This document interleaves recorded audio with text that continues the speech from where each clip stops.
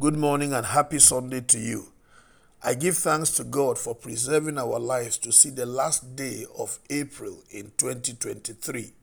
His grace has been sufficient for us. His wisdom has guided us. His word has fed us, strengthened us, and provided us light throughout the month. His mercies have been abundant in our lives.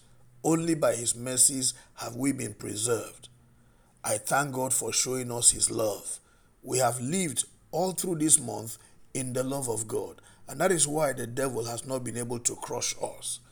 Throughout the rest of the year, I am praying that all of us will remain committed to Him, devoted to Him in every way, knowing well that He will keep us to the fulfillment of His purpose for our lives. Amen. This morning, I'd like us to meditate on the word we find in Psalm 119 verse 95. The wicked are waiting to destroy me, but I will ponder your statutes. This psalm is dedicated to the word of God. David spent a lot of time, almost in every verse, talking about the word of God, its power, its efficacy, and what it offers to all of us who are the children of God. In this scripture, he said that the wicked were waiting to destroy him. He understood that because he had teamed up with God, because he had made God his refuge, those who did not love God became direct opposites or enemies of his life. And he said they were always lying in waiting to destroy him. However, David did not give attention to them.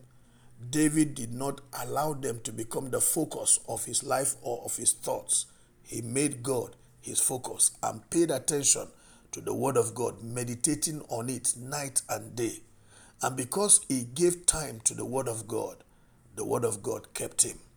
I like to assure you, as a child of God, the devil and all of his cohorts are always lying in waiting after your life. But I do not want you to worry about that. Let your eyes be fixed on the Lord Jesus Christ.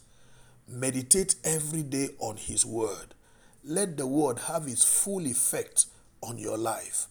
Take time to follow the word of God and obey it line by line, precept by precept. Be more occupied with the word of God than you are with the devil and all of his threats. Be more occupied with what the word is saying to you than what the devil and the world are saying to you.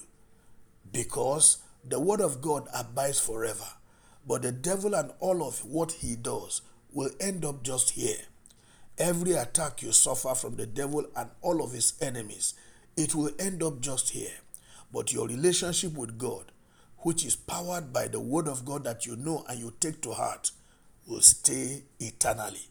It prepares you for another life, a life where the devil does not feature, a life where suffering or death will not feature, a life where there is joy forever. That is where you should fix your focus. And I trust God that you will do just that. Because when you keep the word of God, the word will keep you. God bless you. Have a wonderful Sunday. My name is Amos Kunat, Pastor, New Estate Baptist Church, Lagos.